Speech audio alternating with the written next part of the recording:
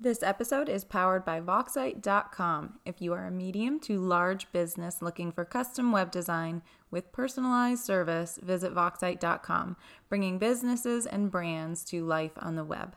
My online art portfolio, print shop, and this podcast website was all designed by Voxite, so head over and check them out at VAUXITE.com.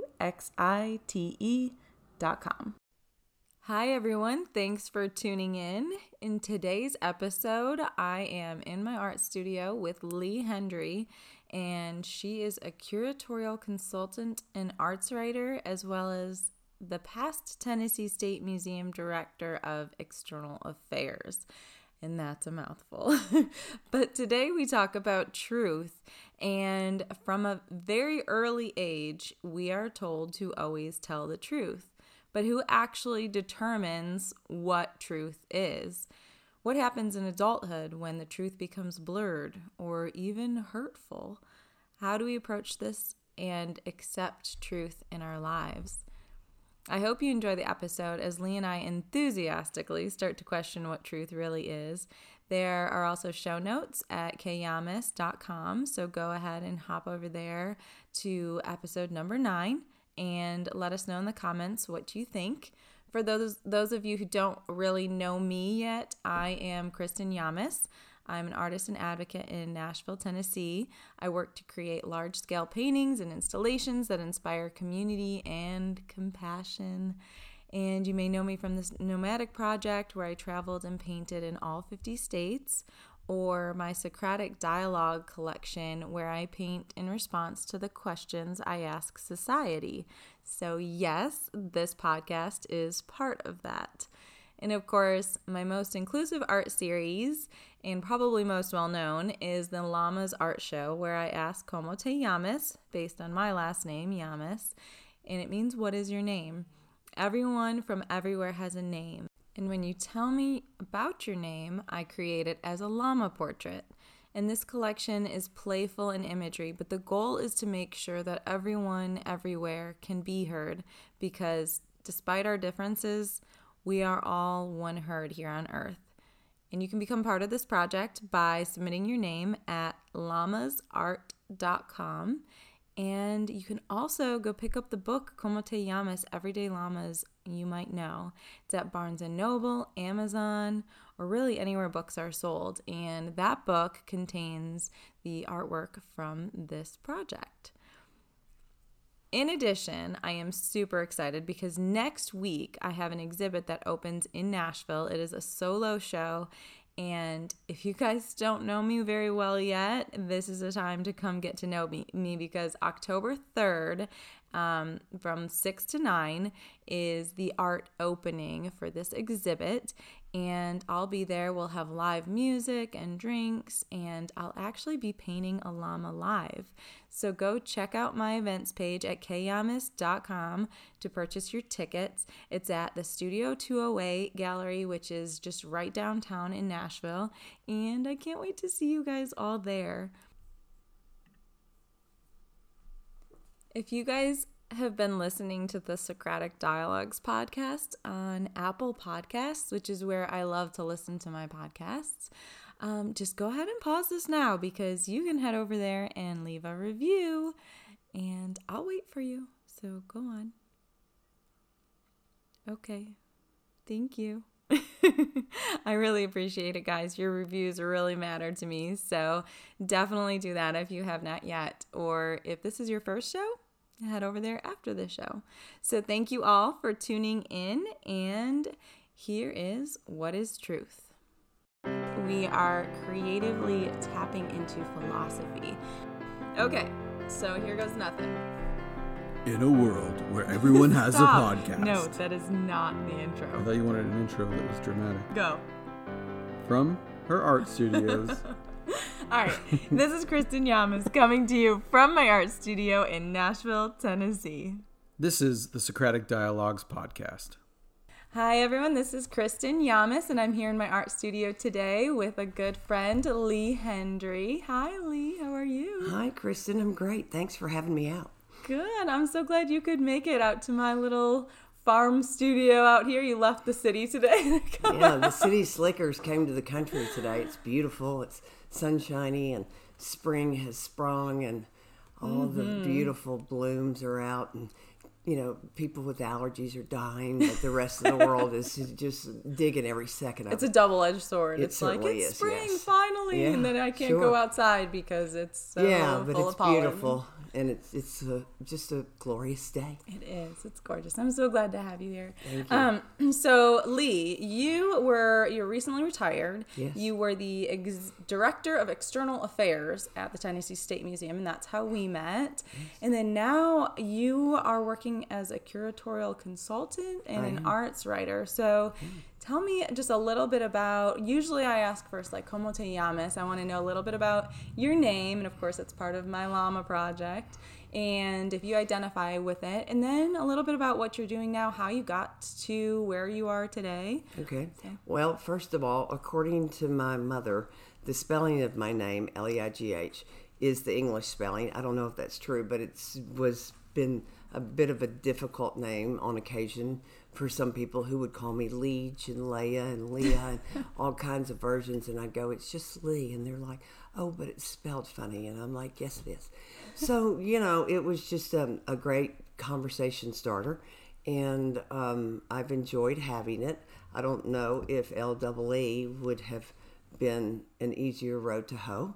But that's the story of my first name. It seems more feminine, though, the way it's spelled with yours. Yeah, it's one solid so it's syllable. Yeah. You can't beat that. Yeah. And I was the Director of External Affairs at the State Museum, actually for 26.7 years. And then I happily retired. I've been in the museum business for almost 35 years. I have worked at the private Knoxville Museum of Art, which had moved from a small gallery, the Doolan Gallery of Art in Knoxville, and then built a building and became the Knoxville Museum of Art on the World's Fair site before I got married and moved to Nashville, a little bit against my will. And then, of course, love everything about it. And why was it against your will? What was?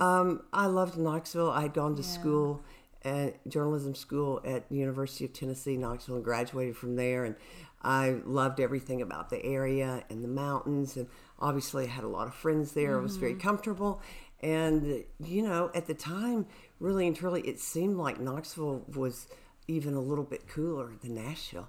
So I wasn't overly excited about coming here, but once I made that move and got adjusted to Central Time, which was a little bit hard for me, my husband said that he knew I finally lived here when I quit saying what time is it real time. Real time. Yeah, because we're so close. Yeah, you don't think about it, the adjustment between Eastern and Central Time. But I noticed when I came here, people, they would like start going to lunch at 11:15, and the news is on at like 5:30 or 5 o'clock, and it's the 10 o'clock news, not the 11 o'clock news. It was just such an adjustment, and I've always been much more of a night person, so it was particularly hard for me. But and it gets dark so much earlier. Yes, I mean, it seems like that 1 hour, it makes a huge And difference. I saw this week that some city council person had proposed that we have daylight savings time in Davidson County all year round, and I thought, oh no, that'll really mess me up. Oh my goodness, that would make it so difficult. I can't even figure out, between California and New York and this and that, if we don't change with daylight savings, the whole rest of the country does. So Besides, I don't know Arizona, if that's going to fly or not. Actually, the person who proposed it is a personal friend of ours, and I feel like I want to call them and go, hey, I don't know why we're doing that, but I'm certainly not in favor of that, as if what I wanted would make any difference, because it never does. But that's not true. I've seen it firsthand. What you want makes a difference. No, well, you're nice. But anyway, I'm thrilled to be out here in Smyrna, and I said it's probably been 20 or 25 years since I came out here. Oh, really? A lot has changed. Just like Nashville. I mean, everything's growing. We came out here for the country, and we can't even get away from all the growth. Well, you do have beautiful trees, though. Thank you. Around your house. That's why we bought the house. We bought this place because we actually didn't even go inside, and it was dark. It was already dark because it was winter. Right. And I had left the office. I was doing the graphic design work, and by the time we could get here, which is right after, I got out at 5, so it's like 5:30, we pull up and it's dark, and we walk up the back deck, and I just see in the shadows these looming trees, and I'm like, and of course they were bare because it was winter, And I'm like, this is it.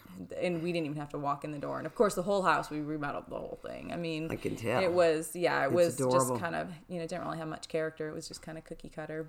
And that was, of course, a process. Well, it is all about the trees. As we saw recently in Nashville, there was a big controversy because they were going to cut down, I think, 20 cherry trees along the riverfront where they were going to put a huge stage for the NFL draft. And when the voters in the city found that out, they went absolutely nuts and started just raising Cain. And now they've changed that plan a little bit. They were going to move some and not cut down as many. But I laughed when all that happened. And I said, well, funnily enough, I used to write this crazy column when I was in high school for the local newspaper.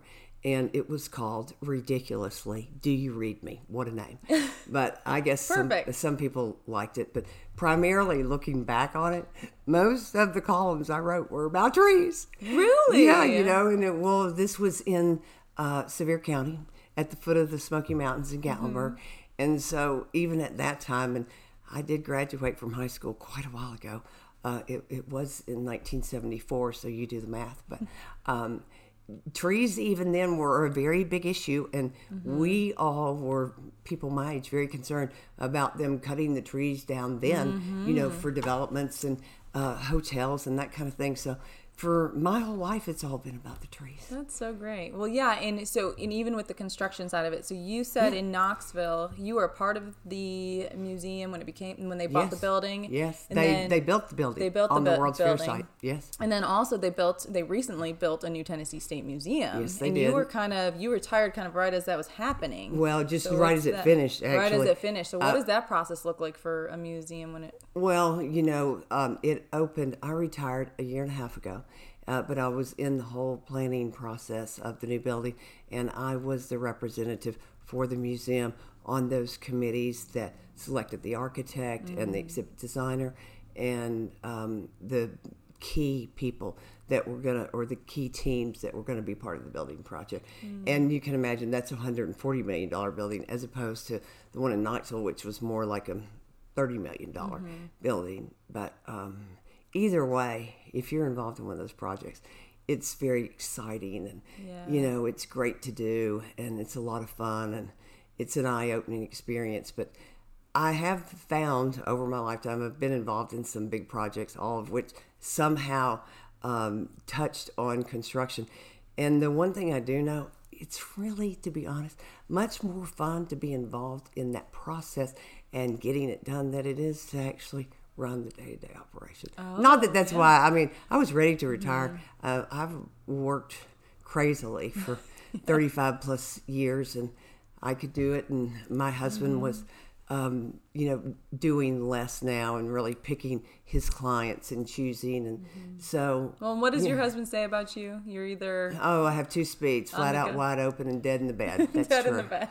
So. And I'm pretty sure most of our planning and text conversations happen at like 3 and 4 in the morning. Yeah, always very late. Well, I don't know. That could have been daylight savings time, but you're a night person too, obviously. Yeah. So it's never a problem for me. That's when I get going. That's right. So, once you get rolling, let's roll. But then when you're ready to fall over, do that with gusto, of course, right? Exactly. And then maybe you don't wake up until noon, but you're back at it. Yeah, I could have been in the music business. Yeah, I always said that when I moved here. I'm like, I love writing and lyrics and songs and music, of course, and songwriters and singers. Yeah. I was like, that would be a good alternative. I said that I'm opening chapter 5 in life. Oh, very cool. Well, tell me a little bit about first the writing, because we're kind of talking about, we said we talk about truth and beauty kind of intertwined, but as far as the writing goes, what kind of stuff are you writing now, and how do you kind of weed out what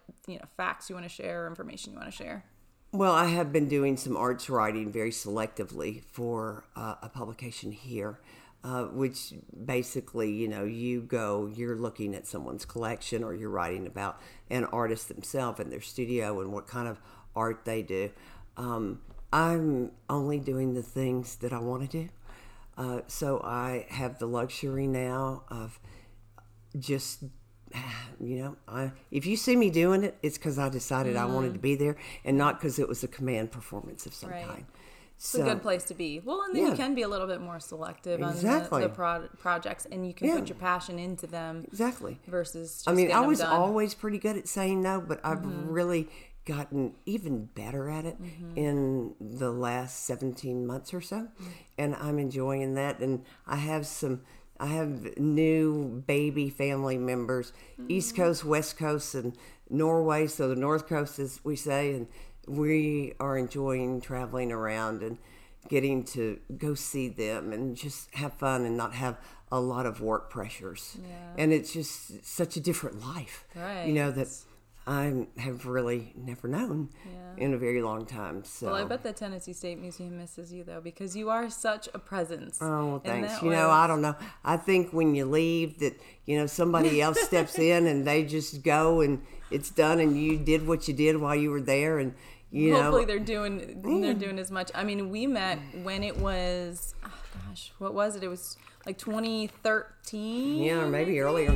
Maybe earlier. We were working on the project together. The lady that sat at our front desk knew that I would talk to anyone.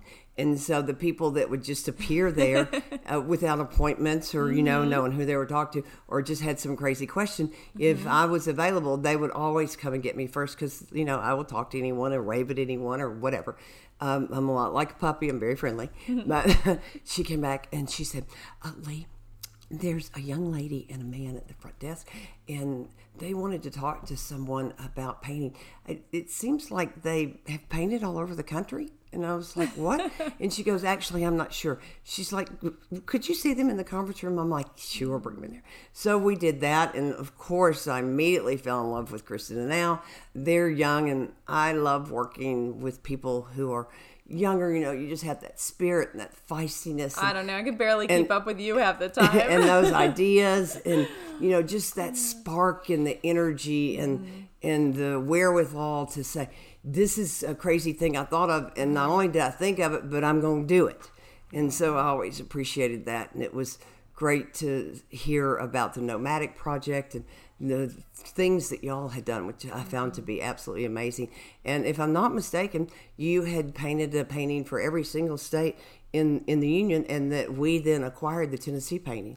Yes. Well, it was the North Carolina one. Remember? Oh my gosh, I'm so sorry. Yes, we got the North Carolina because you and I had that connection to Franklin, North Carolina, in the Highlands. Al and I got married in Highlands, and so when you saw the collection, you're like, I really want the North Carolina one. Well, see, what can I say? You see how you remember things that happened 20-something years ago. But it's awesome because the whole point of that project was about blurring borders and connecting, and because we touch North Carolina, Tennessee touches North Carolina. In the olden days, I think we were part of North Carolina. Yeah, I'm not sure. We'd have to. I'm pretty sure the state of Franklin. I'm pretty sure we were part of everything. Well, yeah, of course. Well, amazingly, Tennessee, I always say, has always been in the vanguard of something.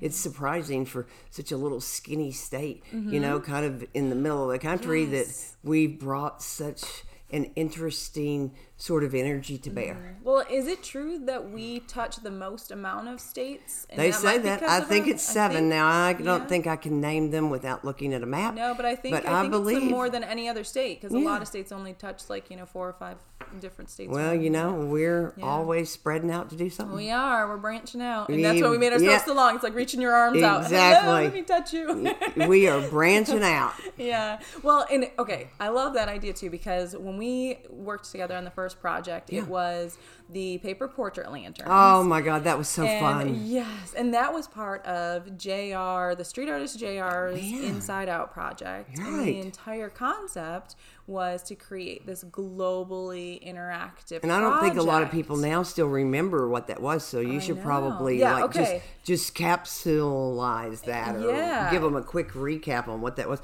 At the time, it was a really big deal. Well, and it's still going. So the interesting thing is because I was just on their website yesterday because I wanted to talk to you about it a little bit, but just to give you guys an idea of what we're talking about, so JR is a street artist. He actually won the TED Prize at a TED conference. He did a TED Talk and everything. It's a TED conference in Long Beach, California. And this was back in 2011, and which makes sense because I was all gung-ho and I was like, how did we not do this in Nashville yet? Because what he proposed in this TED Talk was that he wanted to create an art project with the potential to change the world and basically affect everyone. And he said, can art change the world? Maybe we should change the question. Can art change people's lives? Oh, I love that. And that is a perfect quote, because if you're changing people's lives one at a time even, you're changing the world. So with these projects that he's doing, he was a photographer and he did this black and white portrait series,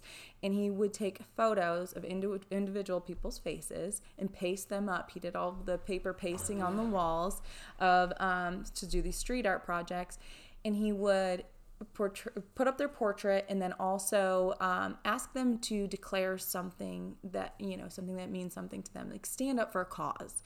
And so individually, he's getting each person's face on the wall, but they're as a collective standing up for a cause. And it's now been, and he's asked all over the world to participate. You can go on the website and put together, they call them an action. So you put together an action and you submit. They'll even print the photos for you. We had them print. We had photographer,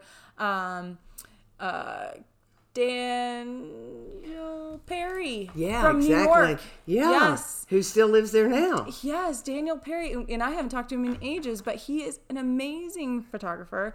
So he came and he took all the pictures and we had these parties. It was great. And then now there's over 260,000 people that have participated, and that's over 129 countries. Well, when we did it in Nashville, it was such a different kind of thing, and it was such a different city then. It was much more, I think, conservative. It was not really a place where you stepped out with sort of cutting edge projects at that time. They did them. They had them more at the airport, and I think that's when Susan Knowles might have been running that project. Who was, has a great vision for art. But here, definitely, no one had really done any kind of street art, so it was very much a big deal in terms of people were kind of raising their eyes like, what are y'all doing? But I remember that we wanted to put them down the center of the median on the street that fronts the old museum on Dedrick Street. And I had to ask the mayor. Luckily, the mayor was a man of great vision. You went straight to the mayor. I love that. And was also on our Museum Foundation board, so I knew him personally. Yeah. And I sketched it out for him, and his response was excellent. I'll never forget it. He said, I like it. And, because I had written him, 5 or 6 very intense paragraphs about what it would do and what it was. And, my very convincing proposal. And he just said, I like it. I like it. And that's all you needed. I died laughing, yeah. In fact, that would be great for a T-shirt for anything and anybody to wear. I like it. Because think of what a conversation started. That would be, you like what? What do you like? Right. Oh, that could be good for your podcast. So we might have to do another one next year. Right? Yeah. And and it's such an open-minded kind of thing to say, just I like it. Instead of saying what you don't like, tell me what you do like. Right. I used to say at work, tell me what I did right. The one thing you can think of that I did right, because I'll be far more receptive to hearing the 300 things that I did wrong if you tell me that one thing I did right. That's all you need. Yeah, start out with the good. All right, tell me what you like best, and then what can I improve on? Yeah, I love that. And so when you got the mayor's proposal, now the only thing that we struggled with, and because Nashville, they hadn't done murals yet. No, we hadn't done anything. Nothing. Could you imagine though nowadays trying to do the paper pastings, the glue paste that they do with the paper? No.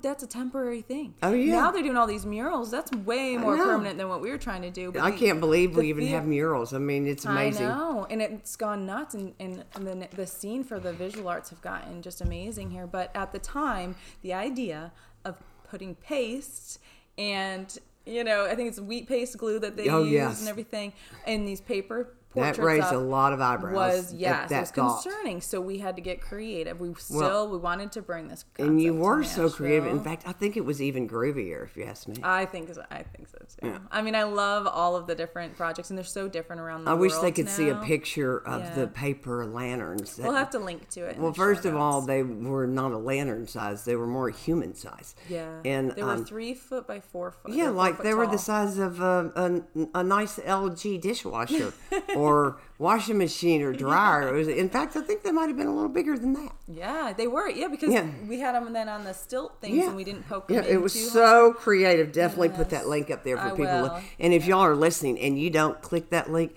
you're going to be very disappointed. You're going to really be missing out I on love you. seeing You're something such an advocate. that was such a great moment in time. It was wonderful. And then the lights would turn on because they were solar powered. Yeah. And they would kick on, and it was meant to be temporary. So one of the things, a little hidden secret we put in each paper box, because we knew once the minute it rained or people, would vandalize them, which was kind of part of it. Right. But, we didn't want to tell the city that. We wanted them to think it Right. would just be perfect all the time. Of course. But Al and I were we were going daily. We went downtown daily and documented them. And so anytime a person drew a monocle on one of them, which was cool. Did we get any mustaches? I didn't see any standard? I'm mustaches. surprised. But there are different things. And then there was somebody must have ridden their bike down and punched through a side of each. But it was actually really cool, some of the pictures we got, because inside we put that pink flower. Oh, yeah, So it's that was the surprise. Yes. And so it melted with the rain. So you were the mover and shaker and making all that happen, obviously, because you cut through all the red tape. And then those temporary pieces, they exposed that pink flower in there. Yeah, it was so cool. Yes, and I love the idea of, talking about the beauty of it, but then also the idea of these layers that we peel away and expose, because I think it relates so well to truth. It does. And I liked... Like the big onion of life. Exactly. Right, yeah. And you've seen the truth painting, which is the shell that cracks open the egg. Oh, yeah. So it pours out. But one of the things that when I was thinking about truth, and I'd like to get your thoughts about this, is I was wondering about, so for instance, JR's project where he had each individual person portrayed. How different can truth be from person to person? Can we each have our own individual truths or versions of the truth? Definitely, because as we've seen in recent history, everybody has their own version of the truth. And certainly I can sit here across the table from you and we can see what we think is the same thing. And then when you go back and someone asks you about it, there's 180 degrees of difference. And it's so confusing. You are sitting there thinking, wait a minute, we both just saw the same thing. How could they have such a different report from mine? Mm-hmm. And how do we decipher what the truth really is then ever? How do we get to the bottom of it? I'm not sure that you can. Yeah. And certainly in the country, I think what we would call our collective truth has melted away in recent times, in that I don't think there is really a core collective truth anymore. I think it's clearly whatever you just got up that morning and decided it was going to be. Mm-hmm. Well, that's very convenient. Right. I'll say that. Yes, we can read the same words, we can see the same things. Well, and how much does truth change over time? So, for instance, I had the hardest time when we were traveling, because we would read all of these historical accounts in school growing up. I learned about these different battles or things that took place. And then when I would go out and see, for instance, I actually went to, it used to be called the Battle of Wounded Knee. Yes. It's now changed to the massacre at Wounded Knee, because the accounts of history at first depicted it as it was an actual battle, but the reality was no one was armed on the other side. So that can't be a battle. Yeah. So, it was a march. Yeah. And not in a good way. Right. And so if the truth changes over time, it kind of reminds me of the telephone game, And I've thought about before the written word, when stories around the fire were just told. All right. So what happens there, and how does anyone ever, how can we ever define what truth is? I'm not sure that that's possible. If you say that beauty's in the eye of the beholder, I think even more so truth is in the eye of the beholder. And it's gotten to be, there's so many different truths. That's what I meant. There's no collective truth. Right. So is anything true? Is there anything you can state for a fact that is true? Maybe something inconsequential. Yeah. Or, I don't know, if we had an apple sitting there, would I see that it was my favorite kind of Honeycrisp, and you would just see that it was an apple? Yeah. Or even color. Yes. So we all see particularly color. Yeah. So that's something that I could say, oh, well, this is blue. Well, no, it's not. And you could go through 15 different things. And then also, what about if I say it's blue and then someone who speaks Spanish come in and says, no, it's azul. Right. So then what? Which blue sounds so pretty in Spanish. I know. Doesn't Spanish, yeah, it's a pretty language. But yeah, so if we can't define truth, just like beauty, how do you think that we should go about living truthfully? Do you have any thoughts on that? I think that's probably more difficult than one might assume. Is it within our own environment, do you think? Possibly. I think that you have to follow your heart, and hopefully you've been brought up by caring and educated parents who gave you a vision about the world and encouraged you to seek your own opinions, and that you've cared enough, instead of making a snap judgment, to really investigate something more deeply than the top layer of the onion before you made your determination as to what was the truth on that. Right. Well, and you have a background in journalism, so were there any instances where that came out where truth either was you were in a search for it, or maybe it even got you into trouble when it was exposed? Well, I think you could say, obviously, I didn't go into reporting as a career, but there are a lot of journalists who have put their life on the line to report what they saw to be the truth, which was probably not a popular concept with another part of the population, say perhaps the people who were in charge and who could bring retribution against you, either openly or behind your back. Right. And it's tricky times. Yeah. Well, and so you have, for instance, you said you have babies in the family now, which is so cool. Yes. And I'm trying to figure out with my own 3 daughters how to raise them up as truthful, honest people.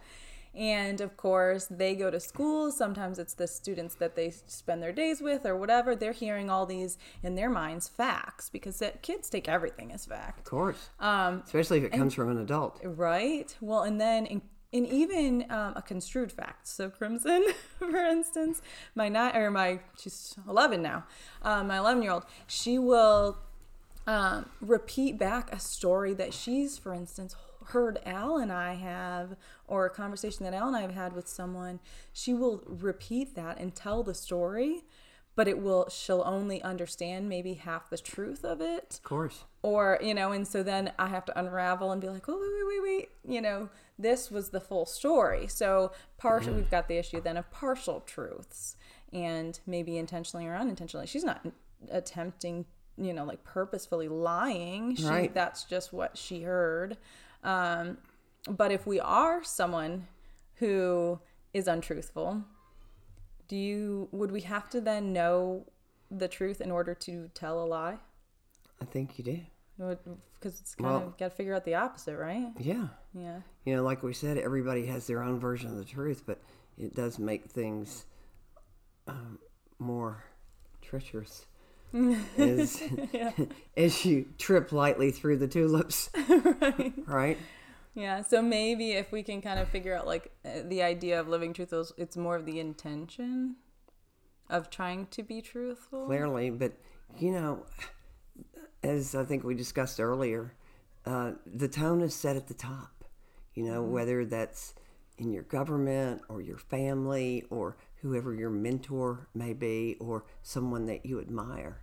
And naturally, I think that children certainly emulate much more what they see than what they hear. Mm-hmm. And so if you're setting a good example, they're going to be watching everything you do. Mm-hmm. And, we're not perfect. You hopefully try and want to do the right thing, but sometimes you might skirt the edge of the issue, depending upon if you've, sort of need things, if you need that truth altered just a little bit to suit whatever the situation. Little white lies. Yeah. And, there are a lot of them. Mm-hmm. I guess we all probably tell one or two a day. don't we? Oh, at least. Yeah, I'm sure. And sometimes not even trying to. Or maybe, Right. like I said, the half-truth. Maybe you only tell part of the situation. Yeah. Because the other part could get you into trouble. Yeah. And that makes me wonder, too, are we pretty much born liars? Like, is that a natural thing? Because think about a child who, once they realize they could get in trouble for something. Right. My daughter, the youngest one, 5, she's 5 now, she told me they broke a light bulb. Her and her little friend were playing. They just broke a light bulb in the room. They broke it on Friday.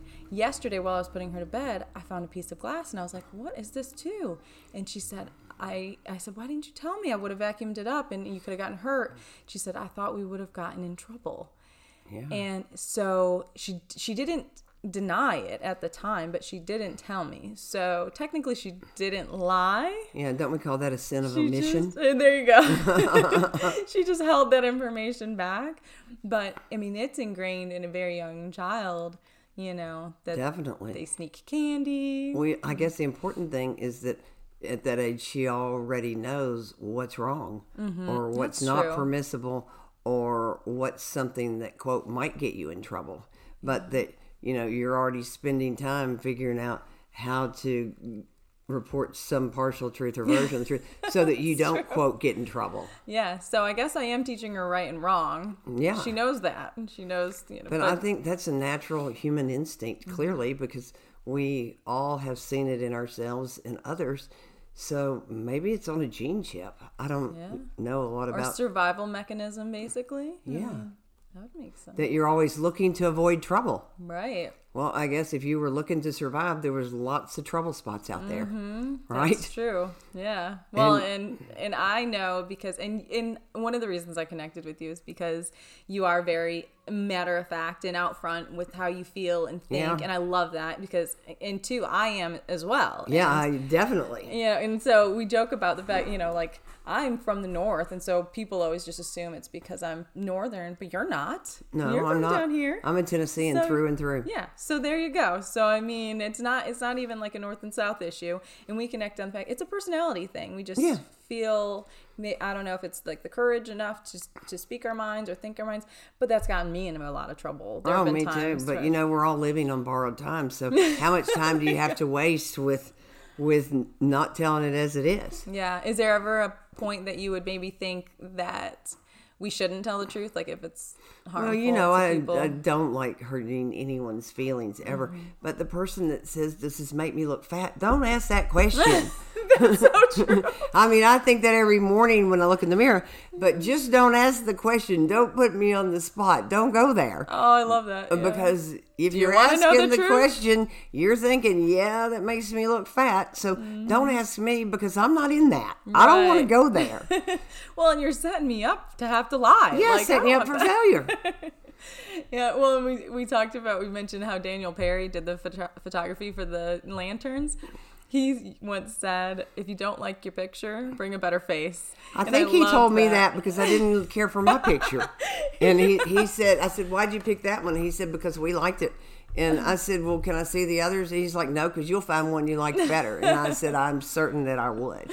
That's so funny. Yeah, but it's true. I mean, if you don't want to know the truth, don't ask the questions. Exactly. But some of us, we just can't help ourselves. We run straight to the edge, the brink of the abyss, and ask that fatal question that you already knew the answer to, really. Right. So if we're talking about it, then the idea of how do we accept truth? So for instance, like how do we accept something that somebody says, which is the truth, and we actually accept it and apply it without maybe getting upset? Well, just to interject before I forget this, and it flies across my brain screen, I don't remember to say, when anyone asks me, does it make them look fat? Well, first, I wish you hadn't put me on the spot and answered the question, or asked the question, but let me tell you, the answer is always going to be the word no. I mean, so the person that's asking is knowing that that's the little white lie, and that's the kind that we like. It's positive reinforcement. Right. And who doesn't need more of that every single day? That's true. But maybe we change the way that we ask the question. Like, do you like this on me? Because, sometimes I look fat on some things, but Al likes it. Like, maybe doesn't flatter things that I care about, but he's like, oh no, that's a great color on you, or I like that it's low cut. Yeah. Oh yeah. Well, of course, everybody has their own perspective, and see, that goes back to the truth thing. So the truth is really, it's a matter of what is your perspective, and as we well know, our perspective is rarely going to lay right on top and match perfectly the outline of someone else's perspective. So even if they're overlapping, it's not going to be a perfect fit. Right. Yeah. Well, and like I was saying about how do we even accept somebody's response or reaction or a truth that is told to us? My aunt said once that that a true friend is a friend that will tell you the truth. And True. That makes sense. True. And sometimes it's maybe not what you want to hear. I mean, if you're going to do something that's going to get you in trouble, or if you do something that, makes you look bad or makes them look bad, or is just wrong, like wrong in general, then a friend really should stand up and say, hey, maybe you just hurt this person. You could probably that's valuable. Apologize. Yeah. I think you can tell the truth in a nicer, softer approach. It's like anything, it's all in the delivery. Yes. And that determines how it's going to be received. The tact behind how you say and things. I've also discovered over a very long lifetime of quite a few birthdays that you can say almost anything you want as long as you sort of say it with a smile or humor in your voice, or as a point of comedy or some kind of laughter, because gosh knows there's plenty to laugh at on the face of this earth. Yes. Well, yeah, that's a good point too. And there's a lot to cry about too. Yeah, there is, but you gotta laugh to keep from crying, right? So if we're focusing on the truth, but then also not taking ourselves so seriously. Definitely because not. that's what gets us in trouble. And yeah, I mean, there's a lot of stuff, especially in this day and age, that's going on that we could maybe not even want to get out of bed in the morning because we know too many truths. Right. And there are things, and I tell Al, he'll turn the news on, or, I'll hear about these things, anything involving children, in trouble or in danger or hurt or harmed or killed or separated from their families, all of that stuff, it destroys me. And so there are things that he knows just not to talk to me about for the sake of my, general mental health. And I'm fine. And I don't bury my head in the sand. I'm an intelligent person, and I do know what's going on in the world. It's just, do I really need all of that infiltration into, that affects my state of mind? Well, and your blood pressure. Right. Right. And your hormones, which start to surge through your bloodstream. And according to a friend of mine, you only have a finite amount of those hormone surges in a lifetime. Oh, really? Yeah, I mean, I don't know if that's true. That's what they said. Yeah. I don't know if that's a truth or not. But, it's funny because the minute they said it, I immediately believed it, because I know whenever I get fired up, I can feel all those hormones surging through my bloodstream, and I'm thinking, I hope there's a lot more of those coming down the pike. Well, see, that's the thing, that truth, if it makes sense to us, maybe it's not scientifically proven, but then, oh, well, that makes sense. Yeah, I find myself, like Al's this huge book of facts. So he just randomly knows things about the craziest things. Every topic under the sun, he's got some little fact about. And you know what? Our daughter Crimson's just like him. I can't relate to either one of them. But no, so he's always just spouting out these facts, and I repeat them. I find myself repeating things, and it's almost as if I read it or something, or if I researched it. And I don't know if it's a respect for believing that he's telling the truth or that he's done the research.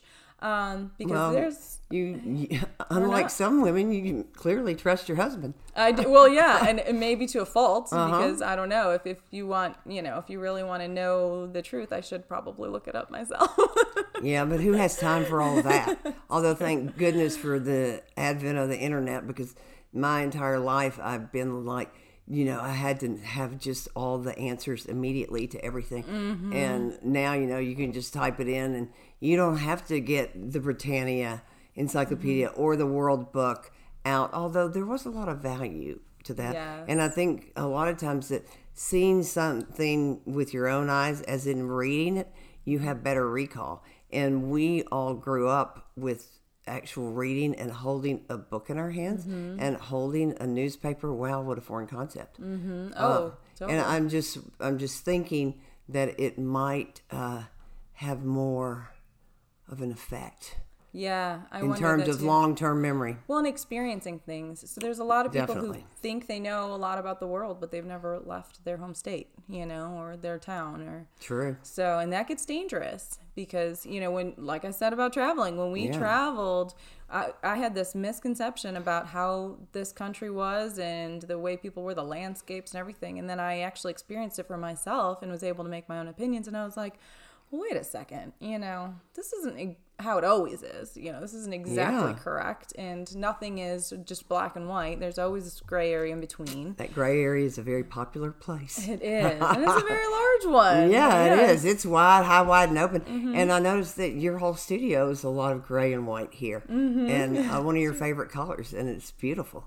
Thank you. But, you can kind of just wallow and swish around in there. You don't have to come down on the factual side one way or the other. There's a comfort in that. I guess maybe if you can kind of lean towards the truthful side as close as you can. Oh, I like that. Lean toward the truth. I don't know if you remember this movie with Jack Nicholson, but he told the girlfriend that he always told her some version of the truth.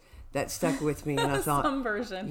That's more comforting, because if you know what you're getting is some version of the truth, then you're not setting yourself up for that 100% of the truth. Right, which is great. And I feel like, the minute I start to doubt someone's opinion or credibility is when they say they know for a fact something.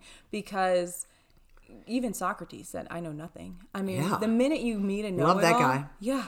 If you meet someone who's a know-it-all, you kind of like, wait a second. Yeah, you write him He's either off a really good immediately. BSer or, I don't know, maybe he's a genius. He has a really high IQ, but still, nobody knows it all. And I think that shows ignorance if you proclaim Of course it does. to. And I think the older you get, the more you realize, and even more importantly, the more you're willing to admit. Yes. I don't really know as much as I thought I did when I was 24. I don't know as much as I thought I did when I was 36. And in fact, let's keep learning. Oh, yeah. Constantly. Well, and questioning Definitely the the questioning. Because we're raised, and especially when we're young, because you're in such a bubble, and you come out of this family unit, which seems pretty safe, and you've been taught these versions of the truth, but then to actually come out of that and start experiencing things and encountering people that are telling you a different version of the truth But then there's a lot of people who aren't at all open-minded and can't even learn from that. So, my whole hope and goal, and even for this podcast, is that we'll start thinking about things in a new light, because none of us really know. I don't care what, you've been taught as a child, what your religion teaches you, what your history books teach you. We weren't there. We don't know all of the truths of the world. No, we weren't. And of course, it's also reported in the eyes of the person who did the recording. Exactly. Yeah, history is written by the winners. Yeah, definitely. Well, I just think as well that you become more forgiving the older you get, and maybe you don't need 100% truth. Right. Although, from your leaders, I think it's kind of nice that they could lean way deep in toward the truth. Yeah, just try. Yeah, just try to be truthful. Just do good, do right. I think, and that's the thing, the problem comes for me, not when somebody says something that is not truthful, or it turns out, you do the research and maybe they were wrong.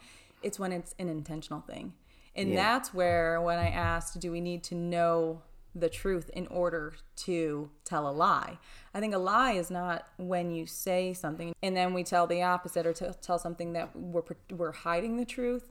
That's when I think it's considered a lie. I don't think my daughter, who is, interpreting a story incorrectly, is lying. Of course not. She's just, misunderstood.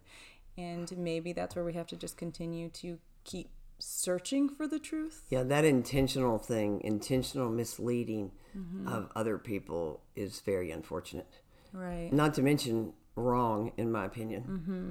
Right. And and then you've led this whole entire group astray, depending on how vocal you are with your intentions. I think you have to keep your eyes open, make all of your own decisions after you've taken in the information, decide what it is that you believe, and then you have to determine how vocal do you want to be with your belief. And how stubborn do you want to be in not seeing anyone else's opinion? Because certainly your vocalness can come back to haunt you in ways that you may not expect, and certainly probably don't deserve. Right. Well, and I like to say even, okay, so say we believe we know the truth. Maybe instead of saying, this is the information, like for instance, instead of saying Socrates said, I know nothing, Socrates is known to have said that he knows nothing, because Socrates did not write anything down. So something as simple as that, even when you repeat a quote that you've heard, and it's credited to Socrates, but maybe Plato wrote it, so who knows what his opinion was or how he twisted it.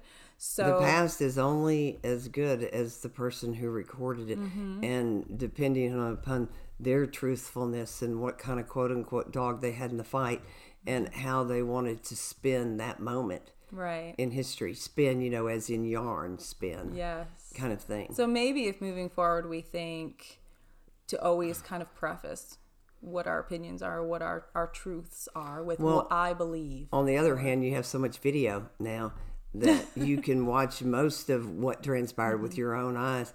But you even said you can see the same thing.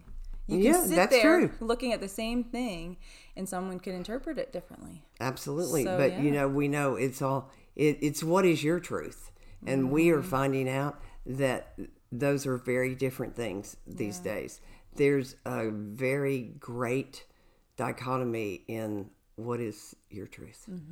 I believe that too. There's a lot of different versions of it out there. So I think we're constantly searching for the truth, leaning towards the truth, that on that gray side, and then also proclaiming, in my opinion, or from my research, or based on my experience, this is what I know as true.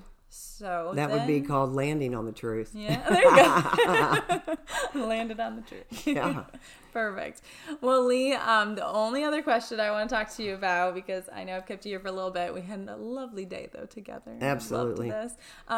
But I know with all of your experience with art and everything, and like you said, you've collected the piece for the Tennessee State Museum, one of my pieces, which was awesome.